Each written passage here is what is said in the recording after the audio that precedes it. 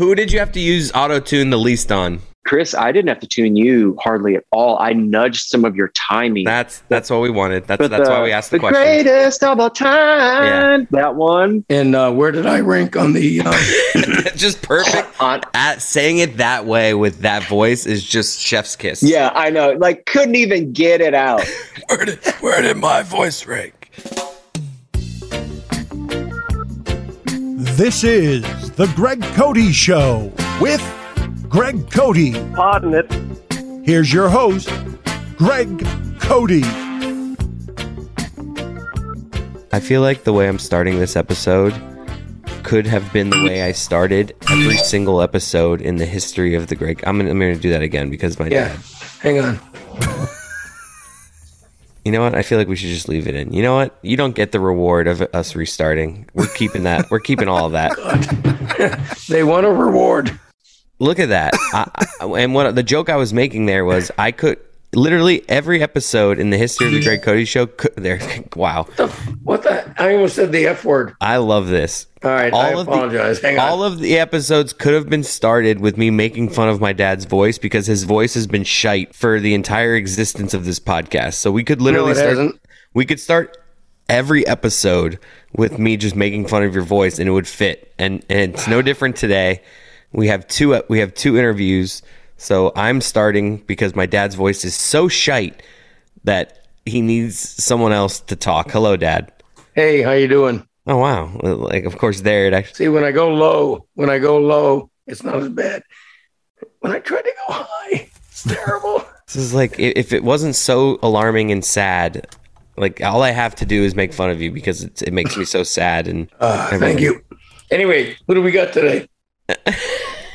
I think we have an episode that is going to get the Le Batard Show fans very excited. We have what some would call an exclusive with JT Daly, the maker of the Le Batard Show musical, along with Mike Ryan. We have a nice conversation with him, and we get into it. We get to hear his favorites, his least favorites, what this musical means to his career. We learn about his career. I'm doing the thing now where I say everything in the interview. Yeah. And we also fun of me for. And we also talked to Joey, Dad, and not my friend Joey for the diehards. Explain, Dad, who Joey is. Well, listen, you're talking about an exclusive with JT Daly. We have an exclusive with the Babe Ruth of Highlight, Joey Kornblit, who literally is like the most famous highlight player in the history of the United States. Do you think he would have been more famous in his career if he had gone by Kornblit instead of Joey? It could be. I'm excited for both these interviews and for everyone to hear them. Yeti, we need to talk to and maybe have a therapy session for because he was not able to make it for the JT interview. So I want to know on the front end, Yeti, how like you're doing with that. I'm sad. I'm very sad. Yeah. I've expressed my frustrations to you before about how sometimes being a responsible adult and having to have a day job, makes me sad because I miss out on cool stuff. But today was one of those days. But I'm just sad. I can't wait to quit being so responsible. I can't wait for on the back end of this interview with JT to make fun of you for something, Yeti, but we can't get to it yet. That's right. We're excited about it. Great. I'm so looking forward to being made fun of. In fact, let's just get to that. Wait a minute. Okay. No. Wow. Greg's taking Before control. we get to this, I just have to say something that's on everybody's mind right now. It'll just take a couple of minutes. Okay. The baseball lockout is over. Baseball's back. And Deshaun Watson, they are not going to charge him criminally. It was determined. So despite 22 lawsuits against him. So now he's free to sign with any team. But the biggest news is this. So are we just doing, is this the news station? Like, are people, in case people haven't learned? Yeah, but listen, this is by far the biggest news of the week. And I'm reading this directly from a news report. An invasive species of spider the size of a child's hand is expected to colonize the entire East Coast this spring by parachuting down from the sky.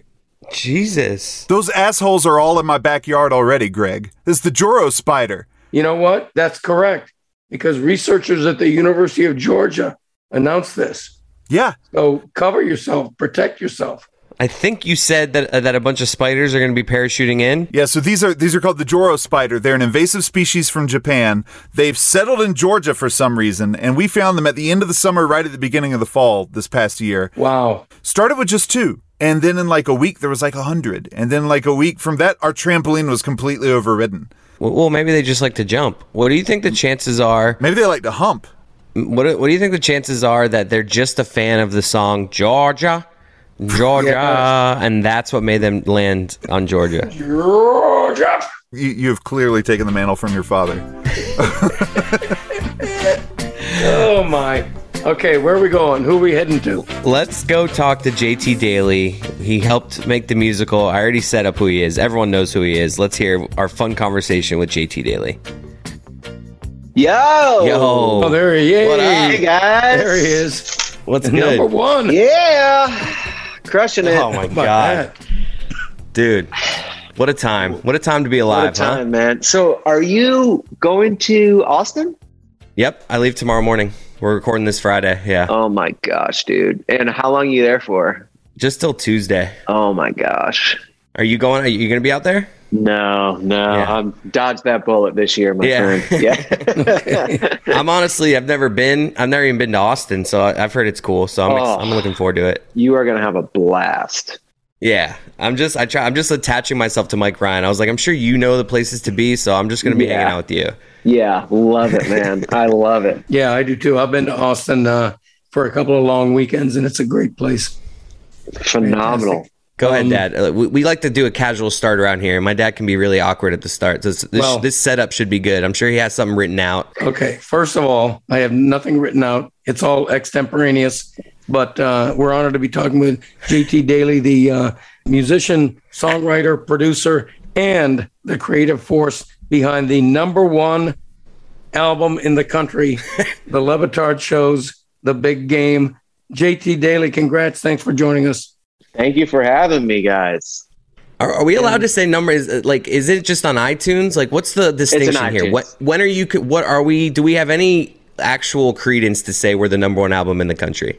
You can say that on Apple's charts. Yes, you were. Okay. Yeah. That's good enough. Little parentheses. Yes. Yeah. Which it's like there's going to be people on one side of the fence that are going to be like, whatever. And then there's going to be other people on, the other side that are like that.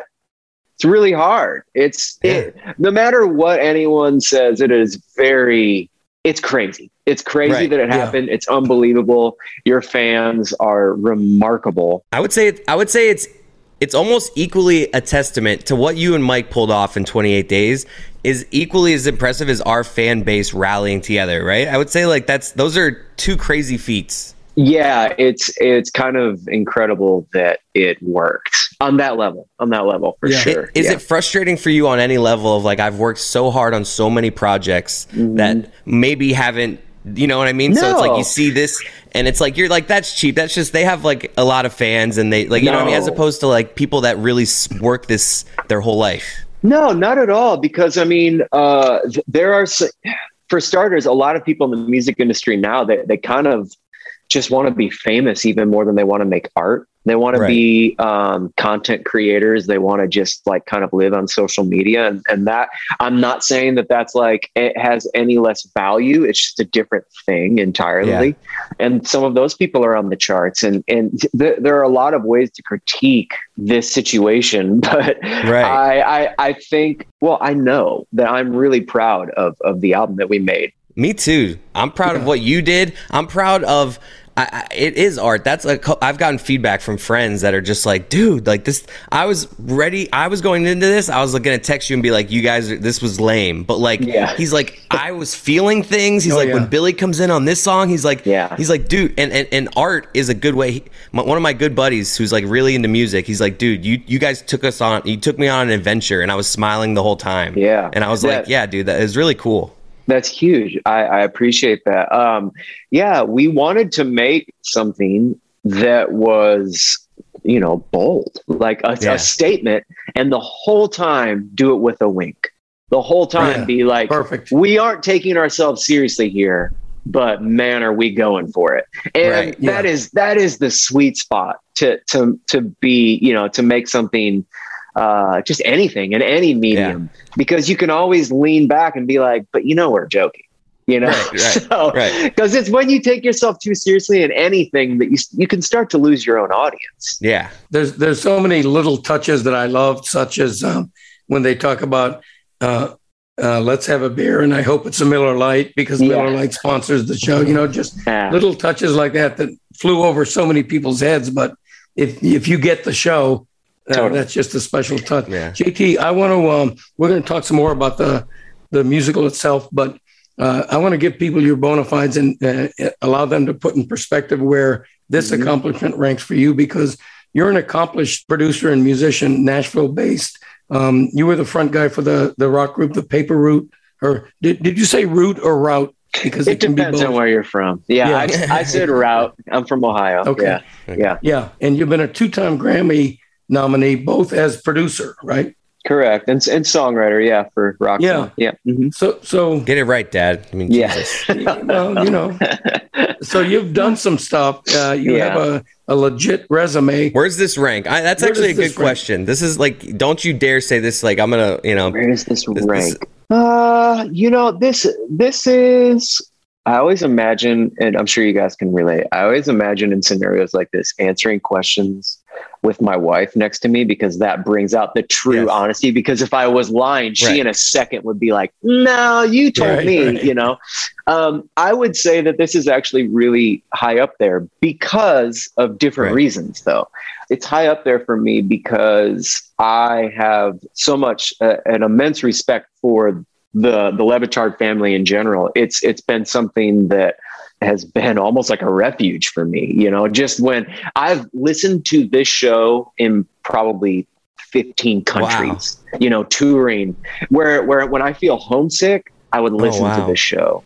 During the pandemic, I would listen to this show. When my daughter wasn't sleeping at night and my firstborn, I was listening to this show. This is a common denominator in my life that has brought me so much joy, and I just have a lot of respect for it. It's really hard to pull off what the Le Batard show does, which is, you are cramming in really intense subjects and thought-provoking things, and me, and then me also, and Chris, But like, you have to have both. You can't have one without the other. The combination is what makes it incredible. It's truly, truly a special thing. Yeah. So saying all that, having so much respect for the show, and then getting a call on, hey, do you want to try and make something, that you would be proud of? It's almost like, I don't even know if that's possible, but I'm going to say yes. And we're going to figure out, we're going to figure it out when we get there. And the fact that we did, and the fact that even like my engineer, Josh Lovell, who I work with him on all of my albums. The fact that, in the end I had to, I was sending him tracks. Some people don't know that this was the last phase, is that I was giving him stuff like The Big Game, the last song. It's over 200 tracks. Oh my God. And, some songs, like the Black Keys might have 8 tracks total in a song. We have 200 in that song, from audio sounds to a whistle that happens behind your ear when Whitty says, flags are falling, to crowds. There's so many things are happening. So Josh, was helping me the entire time. And even he, at the end of it, was like, man, I don't know what this means, but this is one of my favorite things I've ever worked on with you. I think it translated. It just worked. And I think that there was so much innocence in the creative process, where Mike and I were just trusting our guts. Yeah. I would just be like, I need, Tony hates musicals, and we need to somehow push back. I want to go from back in my day to the most serious, like highbrow moment. I want it to sound like he's getting picked up in a car and the door shuts, something you would hear on a Kendrick Lamar album. And I want there to be a conversation, and then we need Juju. And I want it to go from a car sound to them passing Cuba music. So people are like, oh my gosh, they're in Miami. Yeah. To all of a sudden the voice goes from the left speaker to the center, and then it becomes a production. And while I'm doing that, Mike is meanwhile writing brilliance. Yeah. You know what I mean? Like, yeah. And he just trusted me and I just trusted him. Like, I know what you're going to bring me is going to work. And he just left like, dude, sure. They're in a car, you know, like pull it off. Yeah. Meanwhile, I'm like recording seatbelts snapping, you know, which I did. Like, and you never realize like how many sounds there are. Like, you can't just have a seatbelt sound. You need to have the sound of someone sitting down and then the seatbelt, you know, and then you realize, well, Tony should be here in your ear and Juju should be here. So dude, if you haven't listened to it with headphones yet, you need to, because like it's a game changer, like with the shit that you hear. I poured lots of hours into that mix. Yeah. How long would it normally take? I know you wanted to go, Dad, but I just jumping off what he just said. How long would this normally take? 11 songs. So I just mixed a song. We turned it in for mastering this morning, and it's a bigger artist, and it's my favorite mastering engineer in the world. And so it's basically, what I mean by that is this is the proper time frame. And it took an entire week to mix that song. And it's because this artist is really particular. Right. Sometimes I can do a mix in a day, you know, a day or 2 days. And if the artist hears it and they're like, yeah, I'm in, but this artist, you know, would be like, I don't hear my S on this word, and the hi-hat can be turned up here. And so that was long. So somewhere between a day and like 6 days, really long. Wow. But I was mixing 2 songs a day. Yeah. And we were writing 2 songs a day, you know, because a lot of people look at the calendar and they're like, all right, so yeah, you probably, you know, you wrote these songs and then, you know, you had to record it, but then they aren't factoring in that this also, I think there are 19 voices on this in the end. I counted, and like 18 of them can't sing, you know, in air quotes, you know? Yeah. Well, but I do feel like I should say, we should circle all the way back. Probably like top 5 for me was not only turning in this album and having the people that I respect what you guys do, having you be like, we love it. And it worked. It does. It fit. It does fit. We aren't embarrassed. We aren't making fun of it, you know, because we have to. You know, we're making fun of it because we can. Chef's kiss. Go ahead, Dad. Well, so let's finally let my dad in. I feel like me and you, we've just been going. I'm sorry. No, it's me and you. We're vibing. Let's go ahead, Dad. Yeah. It's the voice. That's quite all right. Yeah. JT, when you mentioned earlier why you love the show so much, you told me once you likened it to the John Oliver of sports, which is such high praise. It's fantastic. Yeah. But the challenge for me, what really intrigues me about what you did with this album, pardon my voice, is that, like you say, you're working with 18, 19 voices who can't sing. You're trying to make people who are total amateurs into a mic singing, make them sound decent or sound like you want. How big a challenge was that? Yeah, it was pretty hard. It was. I will say, though, I have worked with people who can sing on pitch perfectly, and their rhythm is great.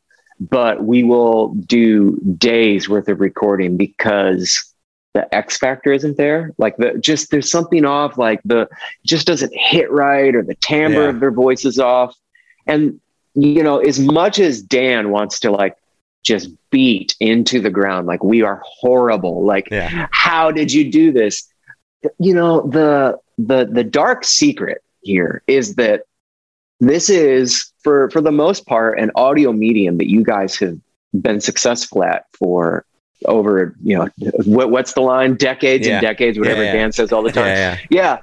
And across decades. And so if I think about you guys as a band, the sum is greater than the individual parts. Yeah. So everyone has a role that they play. And when I listen to you guys and I hear, you know, Billy chime in, and then I hear Chris laughing in the background off the mic. Yeah. And then I hear Whitty come in with a very, you know, regal voice. Everyone has a role. So the hardest part, the X factor, was already done with this. I just had to write songs that served that. You know, I knew that Jessica was going to land hard on the pitch and sound like a Disney character. I knew Billy, if I got him to sing in like a whisper, it would work because he has that the color song. That's a great idea, because Billy, I've never heard Billy sing before, and yet he came in with this. It's special. Anything you want. Like, I was like, oh my God. Right. Like, I know. It's like legitimate, like that part of that song is like, oh my God. Yeah. Billy had one of my favorite session moments too, where it might have been that song even. Let's just say it's that melody, which, by the way, the fact for listeners that just heard, you just sang that on pitch and on rhythm. Right. So you can sing, you know? And people recognize your voice. Those are the two hardest bridges to cross. We were already so much further than I think you thought you were. Well, I know I'm sneaky good at everything. Yeah, exactly. So deep down, I'm like, I could do this, but but I also hate myself. So I question myself immediately. We already did that on the Le Batard show. So I'm working that out with my therapist. Yeah. Back to Billy. Yeah. Billy, I think it was on that part. He was just like, okay, so, he hadn't heard the part yet. And so I'm just like, anything you want. And he was like, anything you want. And I'm like, that's perfect. And he's like, it is. I'm like, you just sang it perfectly. Yeah. Like I don't even think he knew. And then I obviously knew that you could sing, Greg. And it mostly was just me finding a key that you would feel comfortable. So it's like, yes, it was really hard because I had to tune everyone. Yeah. But I didn't need a lot of takes because once I got you even close to the pitch, it just sounded exciting.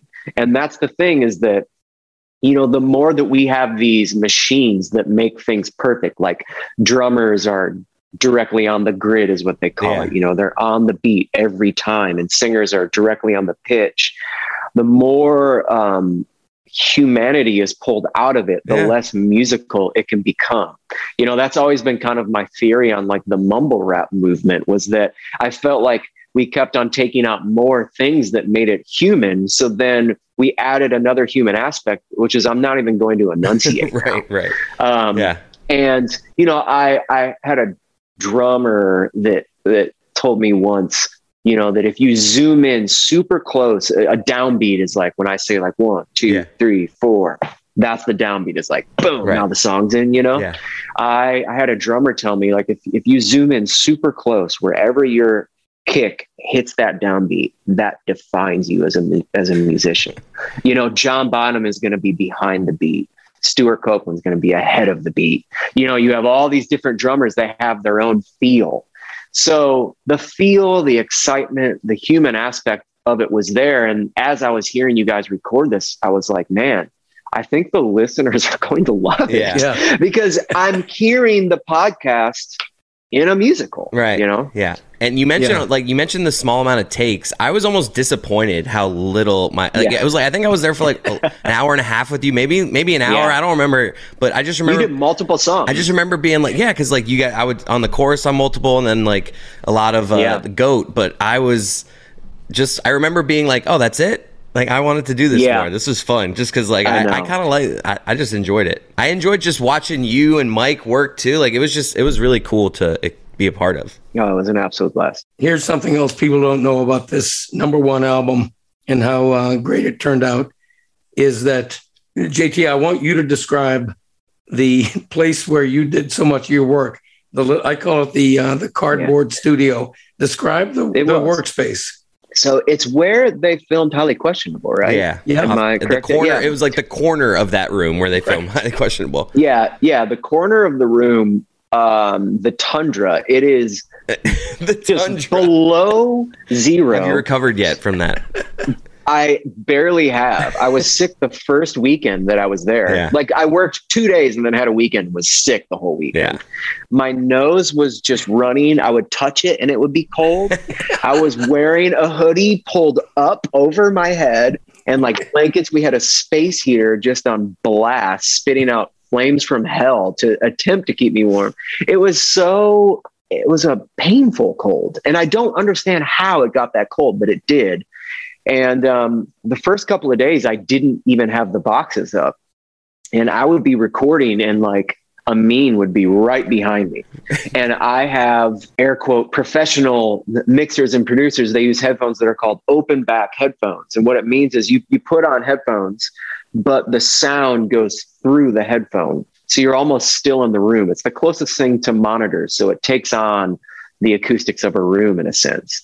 And so if I were to put those on and listen to what I was working on, it would be like I was just playing it on my laptop speaker. It would be that loud. So I couldn't use those because they were recording live.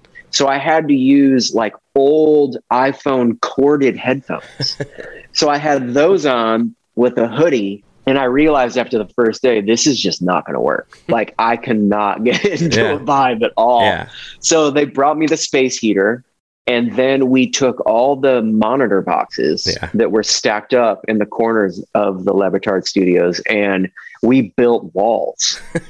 So it was just cardboard boxes. And then I took all the props from skits you guys have done over years, a robe, some like Viking costume. Yep. I just took all of these things, and that's what soundproofed the recording.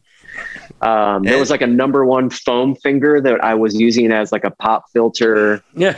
It was ridiculous. Yeah. It ended up being cozy though. You had a nice light in there. There was a vibe. Like there was a vibe in there. It wasn't just boxes. Yes. You created a vibe. Yeah. Anything made in restraint can force you to be even more creative. Yeah. And, I also read one time this person was talking about making albums and whatnot. They compared it to vacations and how if you go on a vacation, if you don't do something that takes you out of your comfort zone within the first 3 days, you won't even remember the vacation 2 years from now. And I like that. I liken that a lot to making albums where if you're just in your comfort zone the entire time, you don't really get to that spot where you're like, all right, so are we making something? Like we aren't forced to think outside of the box yet. It's kind of like that with shows. Like kind of like that with our shows where like if you want to have something in that first hour that's like, okay, we're cooking here, as opposed to just like we're taking turns talking too much. Like, yeah. So there was something special about, I'm surrounded by cardboard.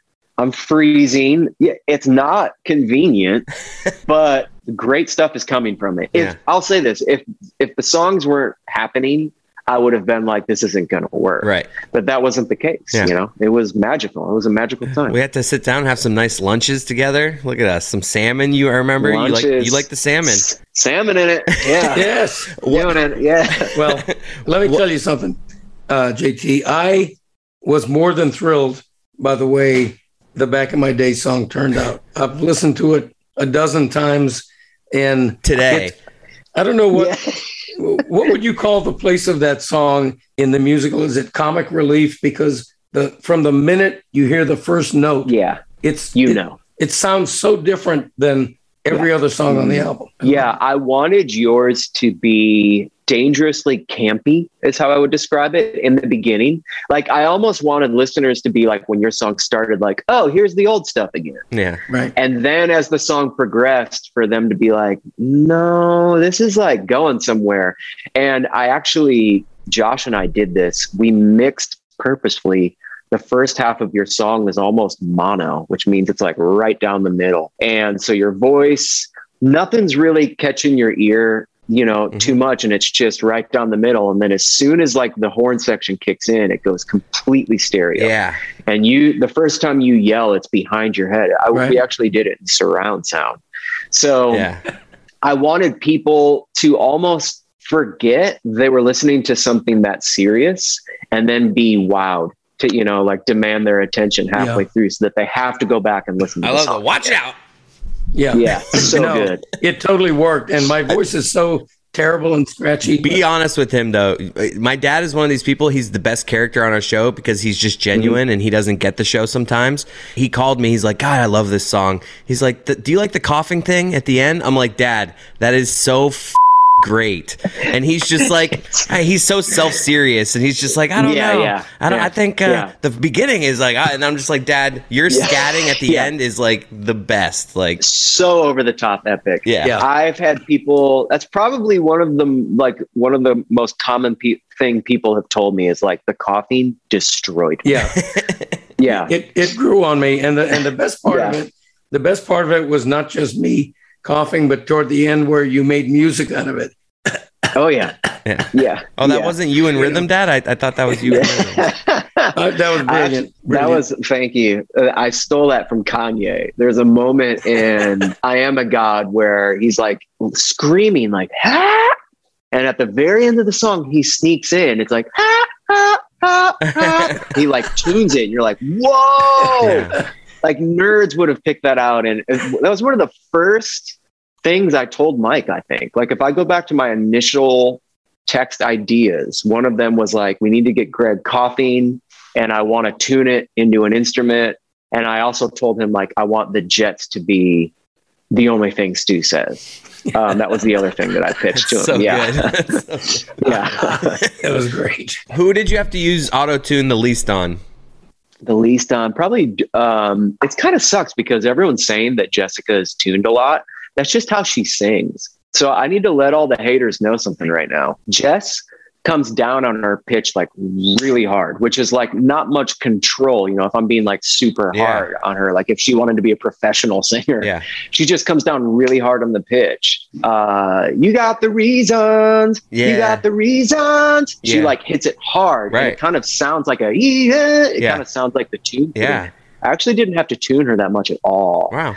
Chris, I didn't have to tune you hardly at all. I nudged some of your timing. That's what we wanted. That's why we asked the question. Greatest of all time. That one. I also will say maybe your best run didn't make the album, and I'm heartbroken over it. Why? Because I like ran out. Did I critique it or something right after or something? No, it was happening at the same time as like a lead vocal that needed to be the up front thing. It was in LA, and let's see. You went to the Super Bowl. You did that. Yeah. And it didn't make it. And I'm kind of crushed. I really tried to make it happen, man. I fancy myself someone who always like could like I don't know what I can do. What can I do? Can I carry a tune? Can I hang? What am I good at? What is my strength? I would say you can carry a tune. I can carry a tune. Definitely. All right. Boom. You heard it from JT Daly. So suck it, Twitter. And then let's see. I'm trying to think of. Dan is probably the one that I had to do the most. And it's because his voice has like such a growl in it. There's such a rasp in there that tuning it was kind of hard. Like we would try to like mess with the note and you could just hear the tune like instantly. So we had to be really strategic about how much we tuned Dan. And where did I rank on the? Just perfect. At saying it that way with that voice is just chef's kiss. Yeah, I know. Like couldn't even get it out. Where did my voice rank? Okay, hold on 1 second. I'm gonna pause. I'm hitting the cough button mentally because my engineer's grabbing something mentally. What's the word? In our mind. We keep it real casual. You're really good, man. We can You're pretty casual. Yeah, all right. You can good. So this is Josh, by the way. This is Josh who also works. What's up, Josh? Dude, you're a king. What's up, man? They say hi, and they said that you're a king. I would, Greg, hardly any. Truly, hardly any. The thing with you was I just had to find the right takes because by the time we did 3 takes, your voice was so shot that you sounded like Tom Waits straight out of the first verse. Right. Well, so I had to be strategic about when we went to those. Yeah. What's your favorite song? The last song is probably is probably my favorite moment on the album. Like, favorite song is your like favorite part is your favorite part in that song like when Dan finally comes back with nothing, when that song finally comes back, right? That song at that moment is like, okay, that's another one of those moments where you're like, okay, we did this is something.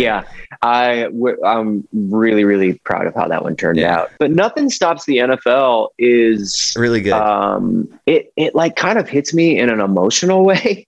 I know that's ridiculous to say about a comedy album, but that song, like, kind of, that is like my elevator pitch for like what the Le Batard Show is, because especially with Dan singing it, it's those first lines are punishingly hard to hear, you know, and then the witching hour. Exactly. and that is my favorite moments on the Le Batard Show tend to be that really, really, really serious, and then you like trip at the end. The laugh at the end of a serious segment. Almost. Yes. It helps. And no one else is doing it, this type of thing at this level.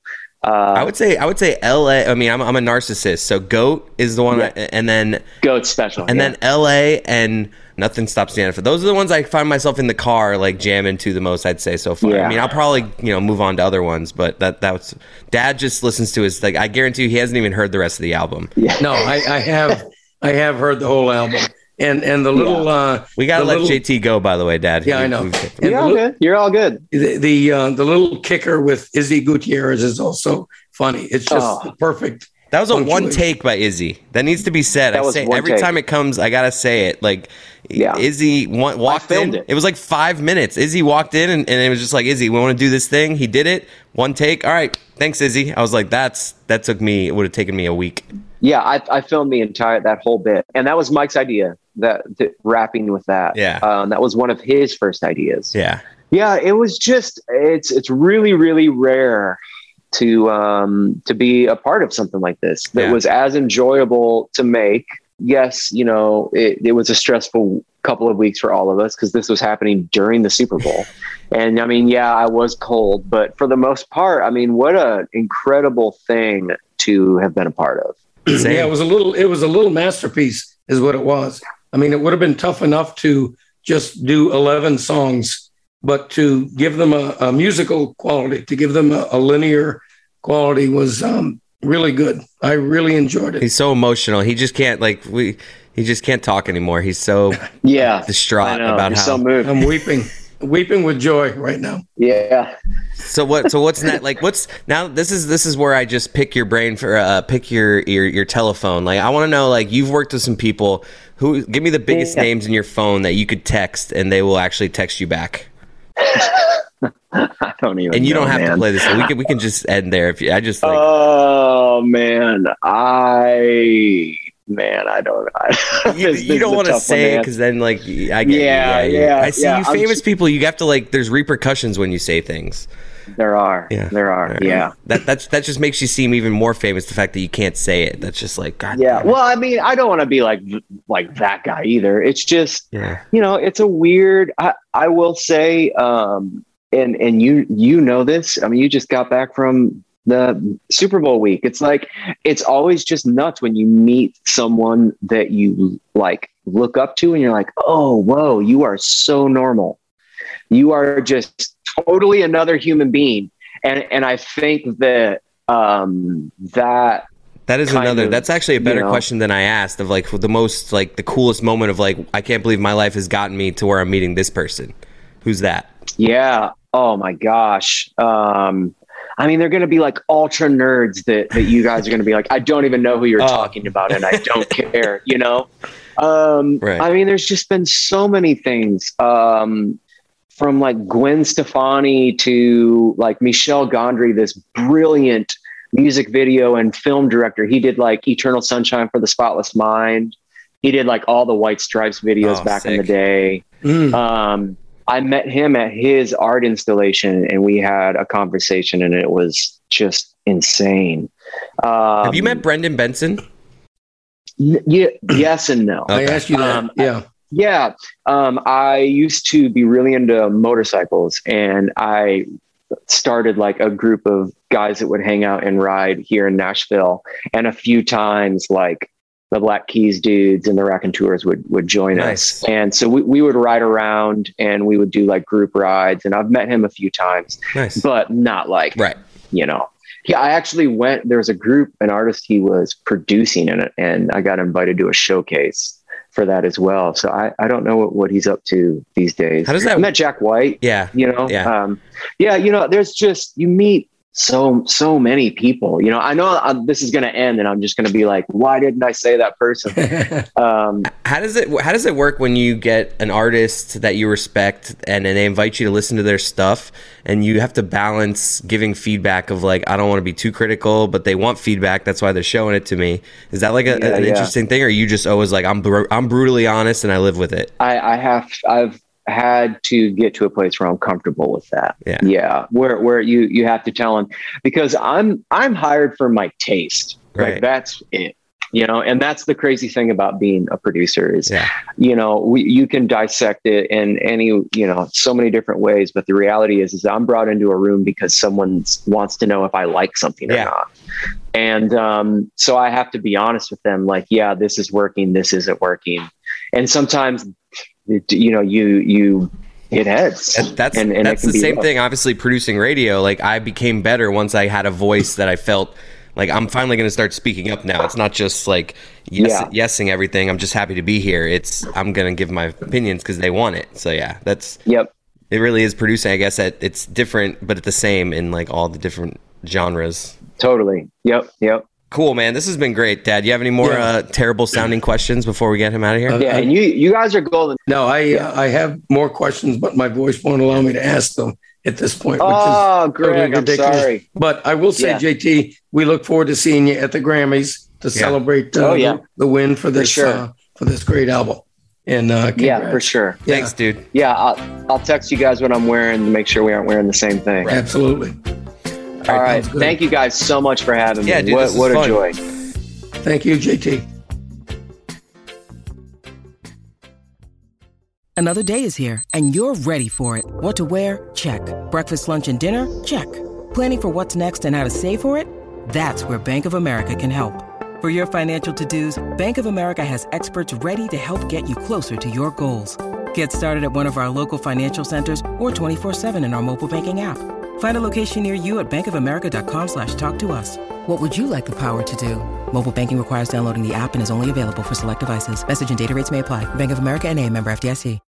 When you need mealtime inspiration, it's worth shopping Kroger, where you'll find over 30,000 mouth-watering choices that excite your inner foodie. And no matter what tasty choice you make, you'll enjoy our everyday low prices, plus extra ways to save, like digital coupons worth over $600 each week. You can also save up to $1 off per gallon at the pump with fuel points. More savings and more inspiring flavors make shopping Kroger worth it every time. Kroger, fresh for everyone. Fuel restrictions apply.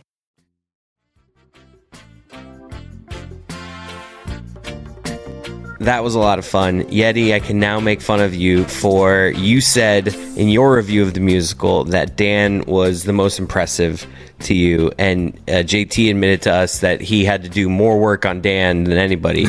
So how do you feel for kind of, not getting that one entirely right? I did say if he could carry a tune, he could be this one of these incredible voices that we've ever heard, because he's so unique. The emotion that he brought is what I was so impressed with. Yeah. And the tone, when he gets vibrato, like he really owned it, and it was and that was awesome. But yeah, clearly JT had to do a lot of work. Oh, okay. Look, he's back. He's not taking the L, Dad. You see that? He's defending himself. Yeah, he's backpedaling. Hell no, I'm not going to take the L. But Chris, I asked the question just to hear the answer. That he said, me and Jessica, he used the least amount of auto-tune for. So that's the only reason I'm asked him that. Yeah, that's it. So. Yeah, I found it very interesting that he referred to, and I don't think this was a criticism, he referred to Jessica's voice as sort of Disney, very theatrical, which sounded right.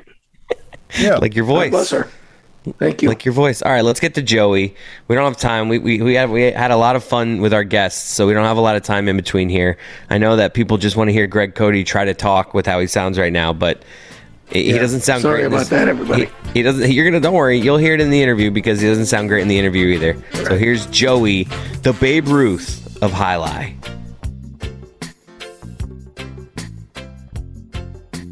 Joey? Hey, how you guys doing? How's it going? Good, Joey.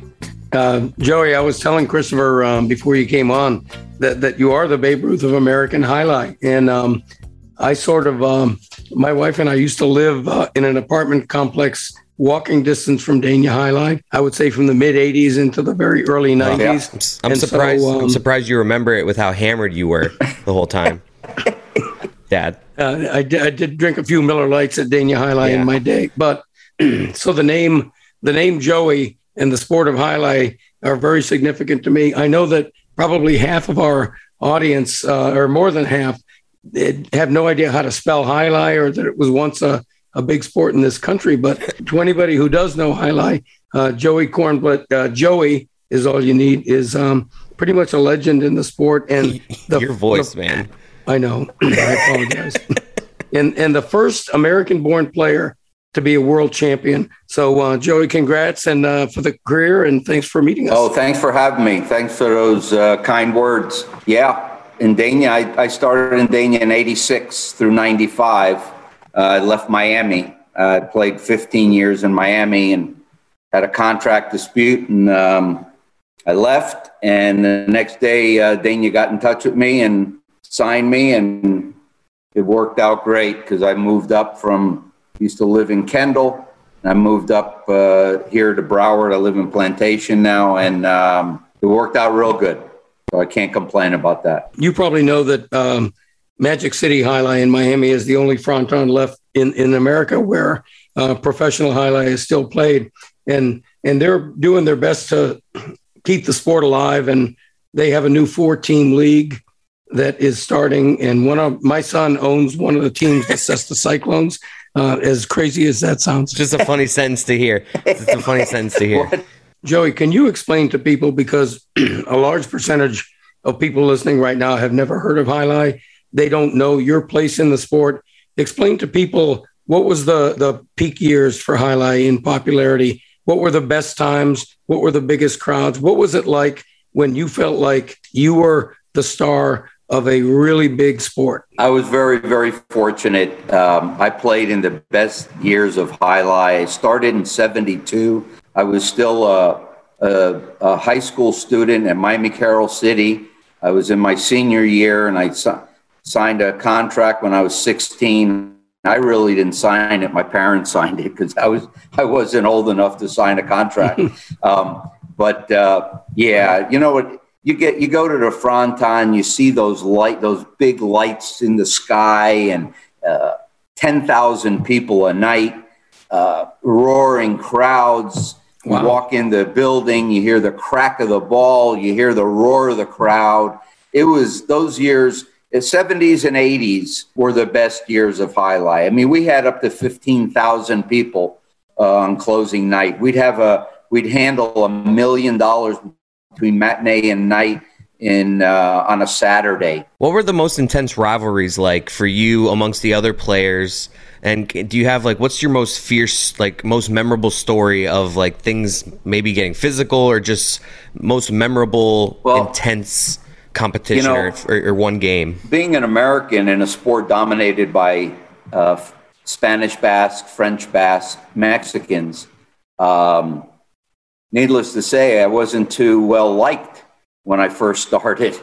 Right. It was hard for me to be accepted.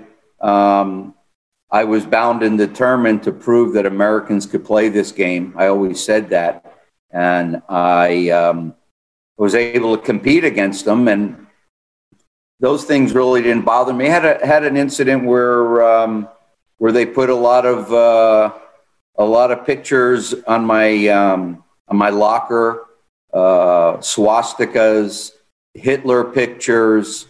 Yeah, wow. It was a very ugly day that day in the locker room. But on the court, I probably won everything you could win here in the United States, and being able to compete and proving that Americans could play and I could play with the best of them here and abroad, because I did play I competed in Spain and France in the summers. I was like a novelty, obviously the only American playing there. I had such a great following. Crowds were unbelievable. Everybody from town would come in. These are small towns, like the town of Guernica, which is the famous Picasso drawing of the bombing of Guernica.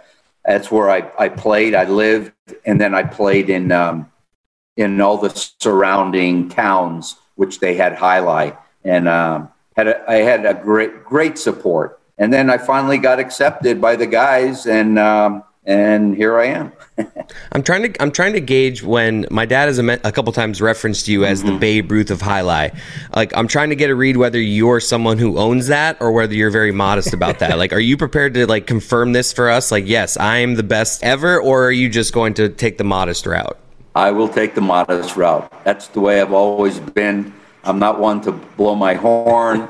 I've always said that my playing on the court and my accomplishments speak for themselves. And I've never been one to walk into the locker room cocky or anything like that. Yeah. I was just wanted to be professional, but I never blew my own horn on it, and I never will. Love a good blowing of the old horn every once in a while. Yeah. Well, let me tell you something. Joey's being modest. Our guest today is not only the Babe Ruth, but also the Michael Jordan and the Wayne Gretzky. Dad, you do have a tendency to bloviate. I'm not doubting Joey. I'm just saying you are the king of when guests come on here, of really building them up. I'm not doubting Joey. Yes. I'm just saying I feel like there's we can meet in the middle. Joey's probably a top 4 highlight player ever. Like, that's just like, can we just say that? Does it have to be the best? Your dad is a legend, Chris.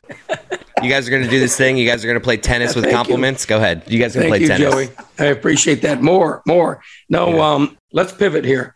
Christopher is a first-time highlight team owner. Yeah. Our guest, Joey Kornblut, is the premier voice of American highlight. Christopher, you must need to pick his brain on the sport and getting into it. Do you play, Chris? I don't play. I'm pretty new. I'm very athletic. I got this opportunity because I'm like the best athlete on our show. So if anyone was going to take this mantle, I coached high school baseball. I'm an athlete by nature. It's in my soul. I love coaching. So this was right up my alley.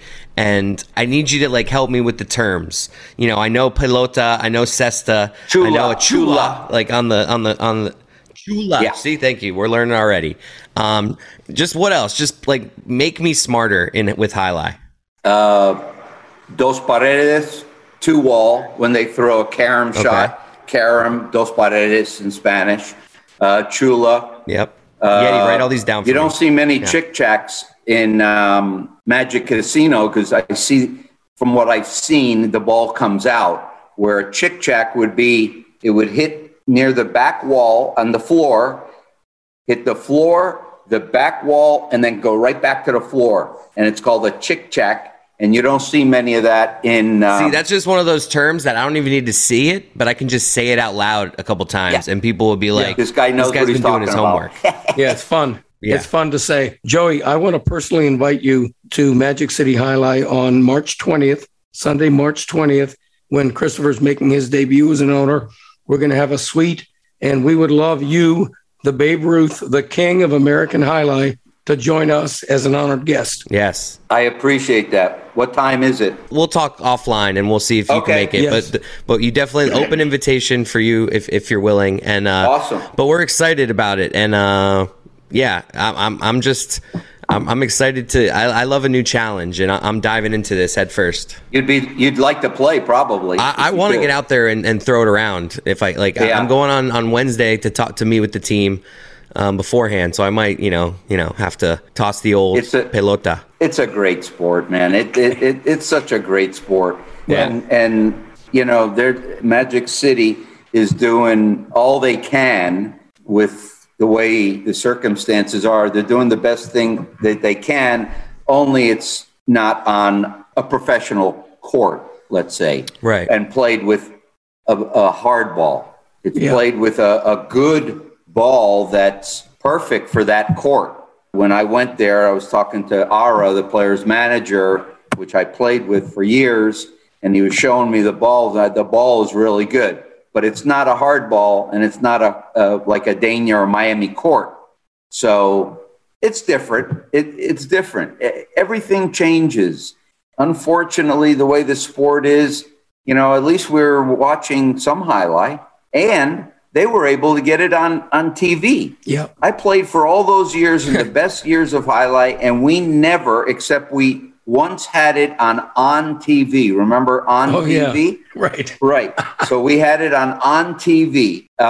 They would show like 3 games a week, and it was pretty cool. And then they stopped in the best years. And now these guys got it on. I think it's great that, people are able to see it. Well, we really look forward to March 20th when the Chris Cody era Cesta Cyclones are going to debut. Well, no, it's already happening. I'll be out there with the team for the first time. Right, but it's your debut, the debut of your regime, and we look forward to hopefully having the great Joey, highlight icon, to be in our suite joining us. Look forward to it.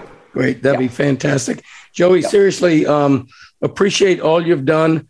You're a South Florida legend. You're in the Florida Sports Hall of Fame. What's it like to walk around and be able to say that you're the best at something or one of the best at something? It's pretty cool.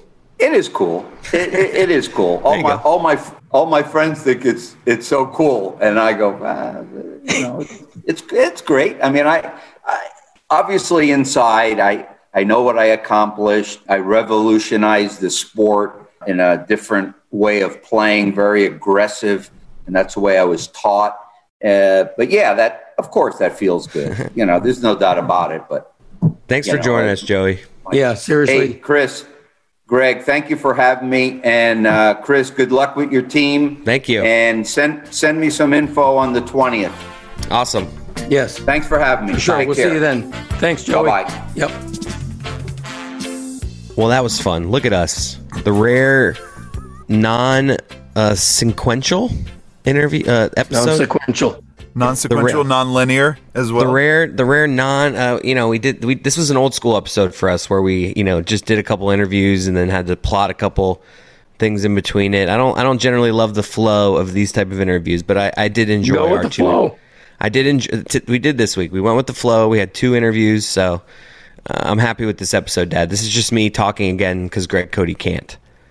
Well, I really enjoyed this episode because you enjoy all the episodes, though. Your judgment's terrible with this. Well, it was fun to have JT Daly on, and thank you again, JT. And I've been a big fan of Joey and a big fan of Jai Alai ever since I lived right near the Dania Jai Alai fronton in the 80s and early 90s. So this was a big thrill for me. I really genuinely enjoyed this step. I wonder how many times, if we wanted to try to do a thing where we're going to have a Joey on every week for as long as we can in a row, how many times in a row do you think we could have even if it's just a 10-second clip of them hey, this is Chris's friend Joey, I'm on the show, and then boom, that's our quota for that week. Now, and then every Joey on Twitter is going to be in my DMs now. That's true. Do you know a lot of Joeys? No, I don't.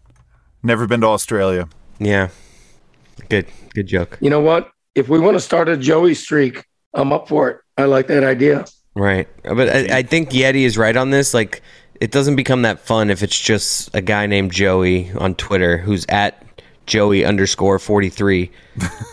I feel like it's funny if it's Joey the Jai Alai guy, and then it's my friend Joey, and then we kind of lose some steam. I find it interesting, when, and I've had this discussion with Billy Gill, when does a Joey become a Joe or a Joseph? Joey seems like a name for an 8-year-old going to Little League practice. Is this did you ask Billy this in the context of Bill and Billy? Yeah, and William, right. Yeah. My friend Joey is, in his 30s, and everyone still calls him Joey. Uncle Joey. I think Joey can be any age. There's no reason thing. Joey can't be everlasting. Yeah. Okay. Joey Everlasting. There you go. Because Joey Kornblit, the Jai Alai phenom, not a phenom, but a legend, is close to my age. He's got to be. What's better, being a legend or a phenom?